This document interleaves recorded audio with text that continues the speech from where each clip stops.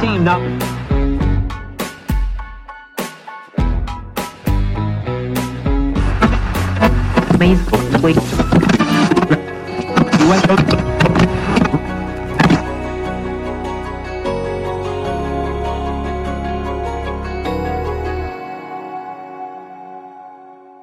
Well, good evening and welcome to Steadfast. I am so glad to be here with you tonight as we continue our series thinking about the Book of Life. How does being a Christian, how does knowing that God has called us affect how we live? How does it play into the role we have with other believers and non-believers in our lives? Now, last week we thought about what it means to deal with conflict, and we had some trouble streaming. If you missed that, I encourage you to go back because I'm going to make some references tonight, and it's a really important section of what we find in this whole passage. But tonight we're going to pick up with that and think, how does it play more generally into the way that we interact with people? And so as we do that tonight, let's go ahead and come before our God in prayer and ask that He would guide us. Let's pray. Father, thank you for your goodness and for your love. Lord, would you help us that we would be people who are gentle, people who are reasonable, people who are known to be different than the world. Lord, would you guide us that we might reflect your light into the world? We pray in Jesus' name. Amen.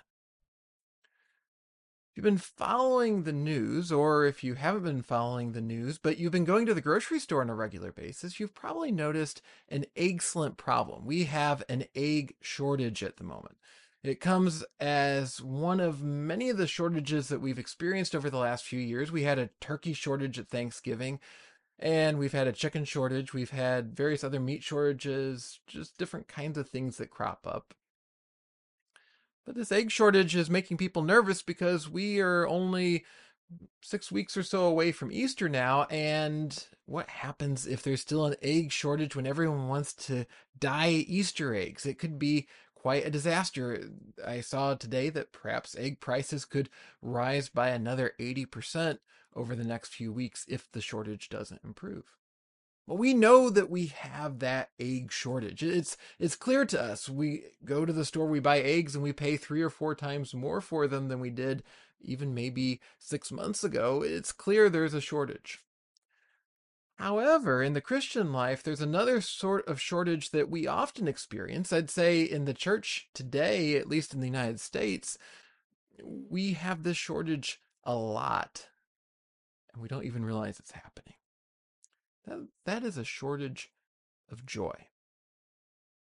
Are we really experiencing God's joy? It's not because the joy isn't there from God, that He isn't providing the reason for joy, but that we get so caught up in everything else, including egg shortages and everything else that we listen to on the news that sounds doomy and gloomy, that we lose out on the joy. That we're not really living, thinking about the idea that we're in the book of life. Is that how you wake up in the morning? Is that how I wake up in the morning? Oftentimes, no. How do we wake up? We wake up worrying about what we're going to do that day, worrying about the big picture things we're trying to sort out in life, all that sort of stuff. We're not waking up and thinking, wow, this is a day that God has made, and He loves me. That's where we find our joy, and that's the truth that we can wake up to every single morning. And if you haven't already believed in Jesus, as we go through this tonight, this is also for you. This is something that you can experience as well.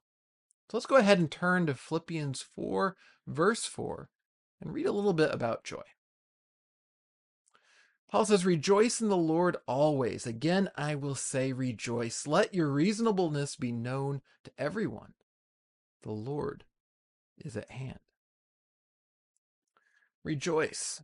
That's something that comes up over and over again in the book of Philippians. Paul is in prison, and yet he keeps coming back to this idea of rejoicing, because here's the thing that Paul is experiencing that we often don't as we experience a joy shortage. Paul knows what really matters. He knows what really matters is that Jesus loves him. He knows what really matters is that Jesus is saving him, that He has saved him, that He is actively working in his life to bring forth that salvation, that someday Jesus is going to return, or if Paul dies first, that he will go into the presence of Jesus. And so Paul has that joy. Sometimes we kind of want to ration out our joy because it feels like the price of joy is going up and up and up. It's now $8 a jar of joy, and we're not quite sure what to do about it. But what we're told here is that there's an endless fountain of joy. It's right there for us to experience. It takes us looking elsewhere, though. And I was thinking back to the ladies that we looked at last week who were struggling, Syntyche and Euodia, and thinking about the argument they were having. And we're not told. And Paul doesn't say, I'm now going to say rejoice because they're not rejoicing. But I found myself wondering, was part of their problem that they'd lost the initial joy of becoming Christians? That as they went from Jesus has saved me and now I get to work with all these wonderful brothers and sisters in Christ and we get to do gospel ministry and Jesus is working and the kingdom's expanding, and they started going back to the normal everyday grind because that didn't go away for them any more than it goes away for us. And their neighbor was grumpy, their spouse was grumpy, their kids were grumpy, whatever they had to do for the day wasn't going smoothly, their cooking burnt, their house was falling apart, all these sorts of things, and they started to take it out on one another. We're not told that. But I kind of suspect there's a shortage of joy for them. And so it's not just random that Paul goes from addressing that need to deal with conflict that we talked about last week and then goes into rejoice.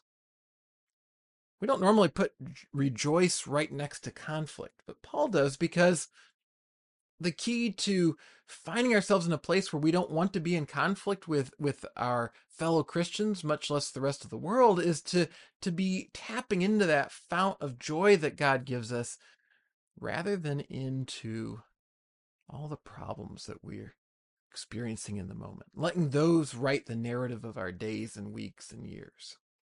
Rejoicing is meant to be the center of the Christian life. We see that echoed throughout the scriptures. We see Paul, for example, 1 Thessalonians 5, he makes the same command and he does it in a similar list of things to what we're seeing here. Keep coming back to rejoicing because we are meant to be experiencing that joy. And I think the reason Paul keeps coming back to it in his letters is that we don't always do it. If we did it, if it came naturally to us all the time to rejoice, then he wouldn't need to say it. You might be saying, but Tim, I don't feel like rejoicing tonight. I don't want to rejoice. I want to wallow in whatever is bothering me right now. I've had a bad day. The week has just gotten off to a terrible start, and it's going to keep going that way. I just know it, and there's 4 more days of the work week, and then the weekend's going to be lousy because I don't know, something's going to go wrong. I just know it. It's just going to be a bad week. I don't want to rejoice. And we all get into those places. We all experience that. And sometimes we feel like, well, and I have a special dose of that. It's a particularly bad week or a particularly bad month or a particularly bad year, particularly bad life. Paul's in prison. And prison in those days wasn't nearly as nice as prison is today. And I don't think most of us would want to be rejoicing if we were in prison today, especially under false pretenses. We weren't meant to be there. We hadn't done anything. What does Paul say? He says to rejoice because he knows that Jesus is near. That's what he says at the end of verse 5. And let's take a look. Paul maybe has in mind Psalm 145:18 as he says that. He says, the Lord is near to all who call on him, to all who call on him in truth. What's Paul been proclaiming? What is he calling them to be steadfast and holding on to here in this chapter? It's holding on to the truth of the gospel. Holding on to the truth of who Jesus is. And what are we told by the psalmist there? That if we hold on to the truth of God, that he's near to us. We're in prison like Paul. He's near to us. And yet oftentimes we start feeling like he's more and more distant, because not because he's moved, but because we've gotten more and more focused on all the things that aren't yet right in our lives. Because the Christian life isn't a promise that God fixes everything in the moment. It's that God will fix everything. Someday we will be in his presence and things will be right. But in the meantime, there's still plenty of reason to have a joy shortage. A number of years ago, I had a zero water filter, and I loved that. I really should buy another filter for it. I've been meaning to for several years now, which uh, maybe says something about me. It's one of those ones you can put in the refrigerator and pour the water in the top, and it has this giant filter in it, and the water runs through the filter, and out comes water that's removed all the particulates and various other things that you watch one of those scary news reports about what's in our tap water. Maybe right now, especially with all the problems we've been having with water in St. Charles, it'd be a good time for me to go buy that filter again. But I've just kind of lost sight of it. And even when I had it, I'd lose sight sometimes of changing it because you'd put in that filter, and I forgot how many gallons it would do, but I'm not necessarily counting every time I put water into it. And so I'd be drinking the water, it'd taste wonderful, and then it would taste maybe a little less wonderful. And all of a sudden I'd be drinking the water, and I think, almost tastes like there's lemon in it. And I don't understand the exact chemical reaction that happened, but somehow when these particular filters would wear out, it would make the water actually taste sort of like a sour lemon. And it didn't happen all at once. And so you'd kind of be drinking the water and still thinking, this isn't so bad. And then you think, no, this water really isn't pleasant at all. And that's often how it is with us and joy. We come to believe in Jesus, or we have a really life-changing moment, and we see God working, and we have tons of joy, and it's that pure, refreshing water of joy. And we forget to keep coming back to the scriptures and reading why we should be joyful. We forget to really rejoice when we're at church. We're too busy thinking about what needs to be done there, or what other people are doing there, or how we're getting along with those people, or whatever else. And where do we find ourselves? We find that filter of joy in our lives is wearing out, and the water that we're drinking now is sour. Our disposition is sour. And then we're not really showing joy to anyone else either. We're retransmitting that sourness to other people. We're offering other people, hey, have a drink of this water that of faith, and we hand it to someone who isn't yet a Christian, and they take a sip and they say, I can get better water without any filtration at all. It tastes horrible. What are we doing to refresh? And what happens when we do refresh, when we go back to the basics of the gospel and recognize that Jesus loves us, that he has saved us, that he is near to us in this moment, not just in the future, but right now. That when we cling to the truth of the gospel, he is near to us now. What happens? Well, I think what happens is the sort of thing we've been watching on the news the last few weeks. One of the few happy news stories, which is the revival that's been happening at Asbury University. I've seen lots of people wrestling with exactly what's going on there. Is it a true revival? Is everything being taught there orthodox? And probably the answer is no, because we don't have a bunch of trained theologians down there surveying everything. What do you have? You have students and average everyday people who are just excited about Jesus preaching and teaching and singing, and some of it's probably going to be better than other things being said. But here's the thing that we can see. So these people have joy. They're excited about what God's doing. And what's happening when you have a bunch of people who are excited about what God's doing? They're sharing it with each other, and you have people traveling all across the country to come experience a taste of this. So much so they've actually had to announce that today they were closing down the chapel and encouraging churches in the area to take on this revival because the university couldn't handle it any longer because it was getting so big. That's what happens when we have joy. That's what happens. Yes, we should be cautious. Yes, we should test things. We should make sure things are being taught according to scripture. Absolutely. But let's take some time just to rejoice when God's working, because he is. He's not just working in those big things that get the news. He's working in your life and my life. Let's ask ourselves a question. Let's ask ourselves a question. Do I let joy go out like my computer just went out? Hang on a second here. Because, a lot of times it's sort of like these computers. You forget to press some of the settings, which is what I did today. And what happens when you forget to press the settings? Well, things don't quite work how we want. And it looked like it was still working, but it wasn't. Much like our lives. We think, well, I'm a joyful Christian. I'm building into what God's called me to be and to do. But we've lost it. So here's that question we should ask ourselves. Do I let joy be contagious in my life? Am I willing to set aside everything negative that I like to absorb, everything that's worrying me, and just rejoice in what God's doing so clearly that's actually contagious, like that revival? That people around me want a drink of the water of joy because they see refreshment coming in my life, not sourness. Well, verses 4 and 5 may somewhat be separate thoughts that Paul's discussing, but they're certainly related. And part of what Paul says is we should rejoice, but then when we rejoice, what do we do next? Well, we turn away from jousting in the world. We turn towards joy and away from jousting. What do I mean by that? Let's take a look at verse 5 again. Let your reasonableness be known to everyone. The Lord is at hand. Now, reasonableness, what in the world does that mean?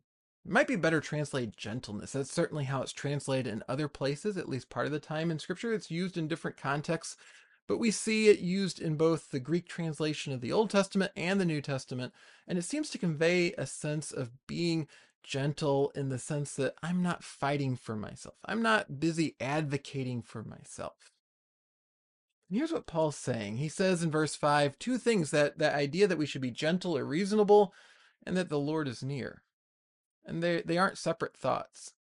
They aren't unrelated things. Here's what's true of that. If we know that Jesus is near to us, that he's right there with us, we can rest and quit being our own advocate, sticking up for ourselves because no one else is going to, as the world often tells us. We can realize that he's in control. And when we realize that, then we don't have to insist on our own entitlements, our own things that we feel are going to somehow make things right for us. Paul writes in 1 Corinthians 9, verse 19 and following, "For though I am free from all, I have made myself a servant to all, that I might win more of them. To the Jews I became as a Jew in order to win Jews. To those under the law, I became as one under the law, though not being myself under the law, that I might win those under the law. To those outside the law, I became as one outside the law, not being outside the law of God, but under the law of Christ, that I might win those outside the law. To the weak I became weak, that I might win the weak. I have become all things to all people, that by all means I might save some. I do it for the sake of the gospel, that I may share with them in its blessings." Now, you might say, well, Paul sounds like a politician there. He's whatever people want him to be. And that's not what Paul's saying. And he clarifies that, saying he's still under the law of Christ. But what he says is the things he might want to hold on to, his preferences, his own rights, because he's free in Christ. He doesn't have to live as a Jew. He doesn't have to eat certain things anymore. He doesn't have to observe certain days. But if he's ministering to Jews in the synagogue, what's he going to do? He's going to respect those things because he wants them to know Jesus. He doesn't care about feeding his own personal freedoms or preferences.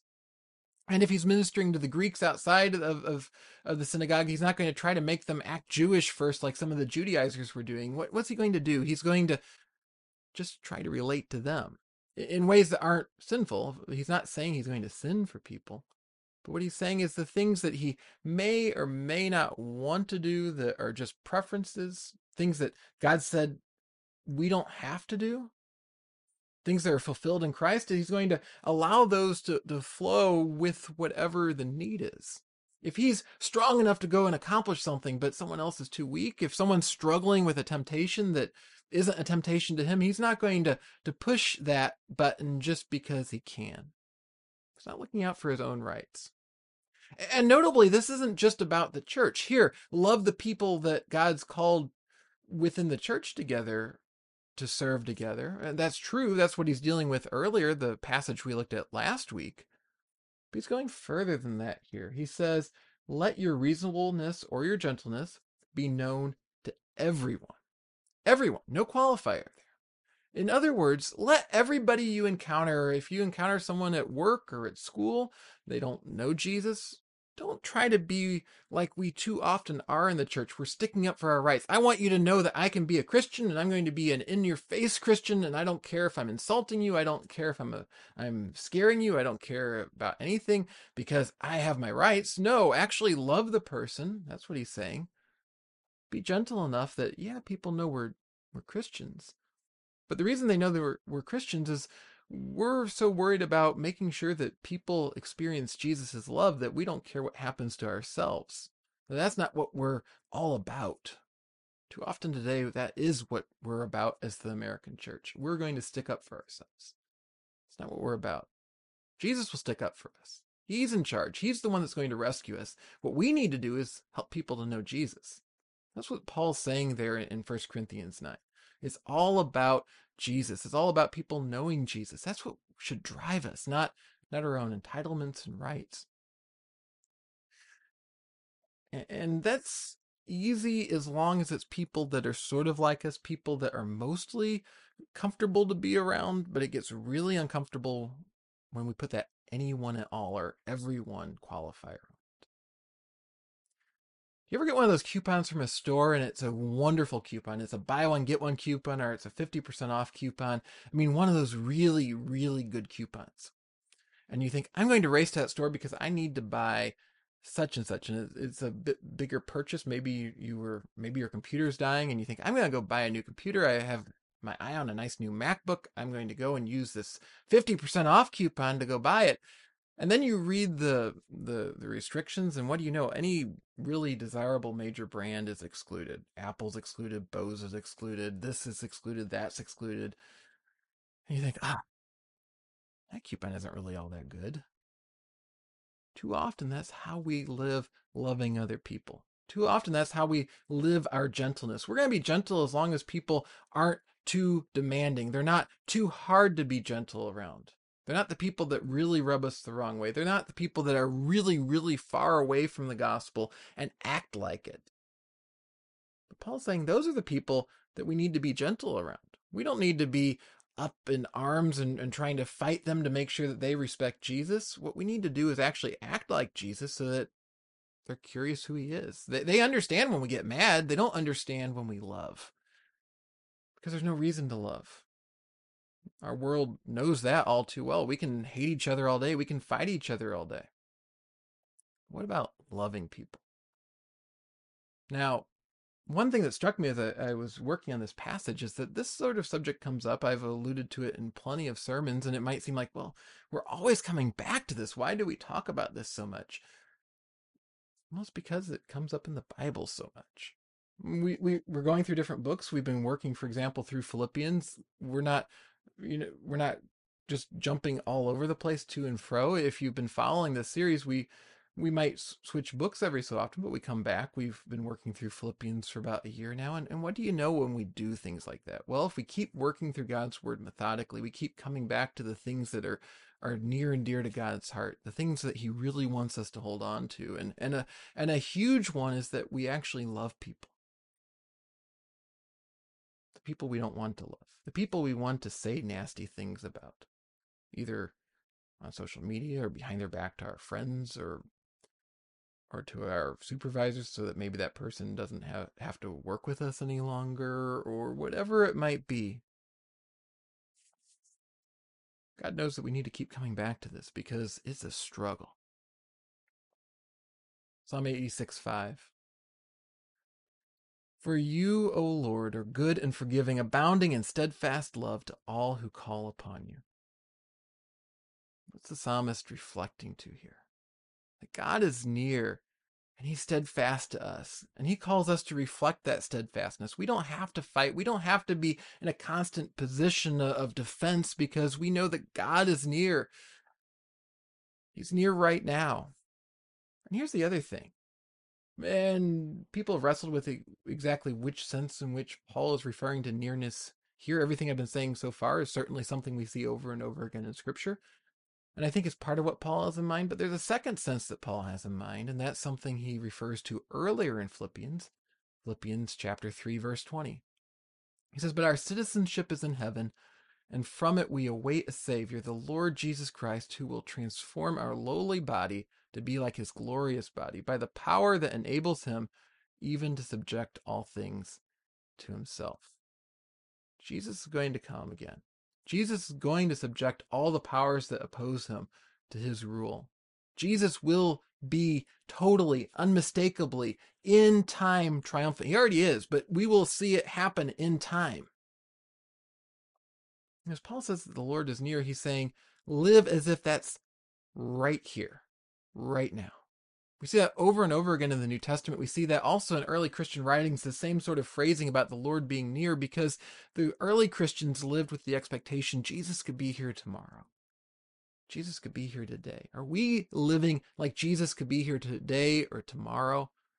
He says we won't know the day or the hour. We can't spend all our time figuring out charts so we know, well, I still have an X number of years before Jesus returns, and we shouldn't.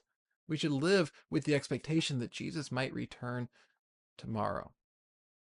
Here's a question we should ask ourselves. If Jesus were coming tomorrow, would I worry about defending myself in this situation, whatever that situation might be that you're currently in? Would I worry about it? Would I spend the time fighting it? Or would I just want people to know Jesus as much as possible before he returns? Here's what happens when we turn to what Jesus has done over and over again. When we come back and say, I have so much to rejoice over. Jesus is near to me now, and he's going to return, and he's going to be triumphant, and everything that's bad will no longer be bad. Every tear will be wiped away, and that we will just be in his light forever. What happens when I live in that in this moment? Our joy shortage becomes a joy shower that refreshes everybody else. That's what we're called to do and to be as Christians. And may we do that even this very night. Would you pray with me, please? Lord, too often we experience a joy shortage. We're angry and defensive. We want to protect what's ours and what we feel we should have and should be and should do. We don't show very much joy because we get so distracted. It's so easy to do. I do this all the time. I'm so distracted by the next thing I need to worry about. But would you help me, and would you help all of us to instead go back to what you've done for us, that you are near to us now, that you love us now, and that you are returning again, and that you are going to make all things new, take away everything that is bad. As we reflect on that, would you help us to want to spend a whole lot more time showering those around us, those who believe, those who don't, with joy, that they might either be refreshed alongside us or might decide to get to know you for the first time and enter into that refreshment. That would be what we are. That would be what we do. That would be what we'd occupy our time with. That would be what we'd occupy our hearts with. Lord, would you direct us back to you right now? We pray in Jesus' name. Amen. Amen. Well, I hope that this was an encouragement to you. And if it was, I sure would love if you give it a like or a share. Help more people to hear that the message of Jesus, the message of Scripture, is a message not of defensiveness and fighting and fear, but a message of joy. You really do make a difference when you help get the word out. We have lots more time and opportunity this week to get involved and think about the joy that we have in our Lord. We have Bible studies on Tuesdays and Thursdays. They're online, so whether you're in town or far away, it doesn't matter. You can be a part of our Little Hills family and study God's Word together. 7 p.m. both days. Feel free to leave a comment or get in touch with me if you would like information on how to get involved there. Also, Thursdays, we are continuing our journey through the Minor Prophets on This Week at Little Hills. I hope that you'll check that out when it's posted on Thursday. And of course, Sunday worship in person and online at 5:30 p.m., including a brand new series. We're starting a series called Wilderness, Faithfulness, and Waiting, going through some of the big incidents that happen as the Israelites wait in the wilderness and how they speak to our own struggles and faithfulness and how we come back to a faithful God. So I hope that you'll be there on Sunday for that. If you have any prayers or questions, you can, of course, leave them in the comments below or check out our brand new texting line. Yes, for years I've said, check out the email address on screen. Check out the texting line on screen. You can text anything you want to that number on screen, 833-356-4032, and get a response back from me or another member of the Little Hills prayer team. It'd be great to hear from you on there. Hope you have a wonderful and blessed week, and I can't wait to see you at some of these upcoming events.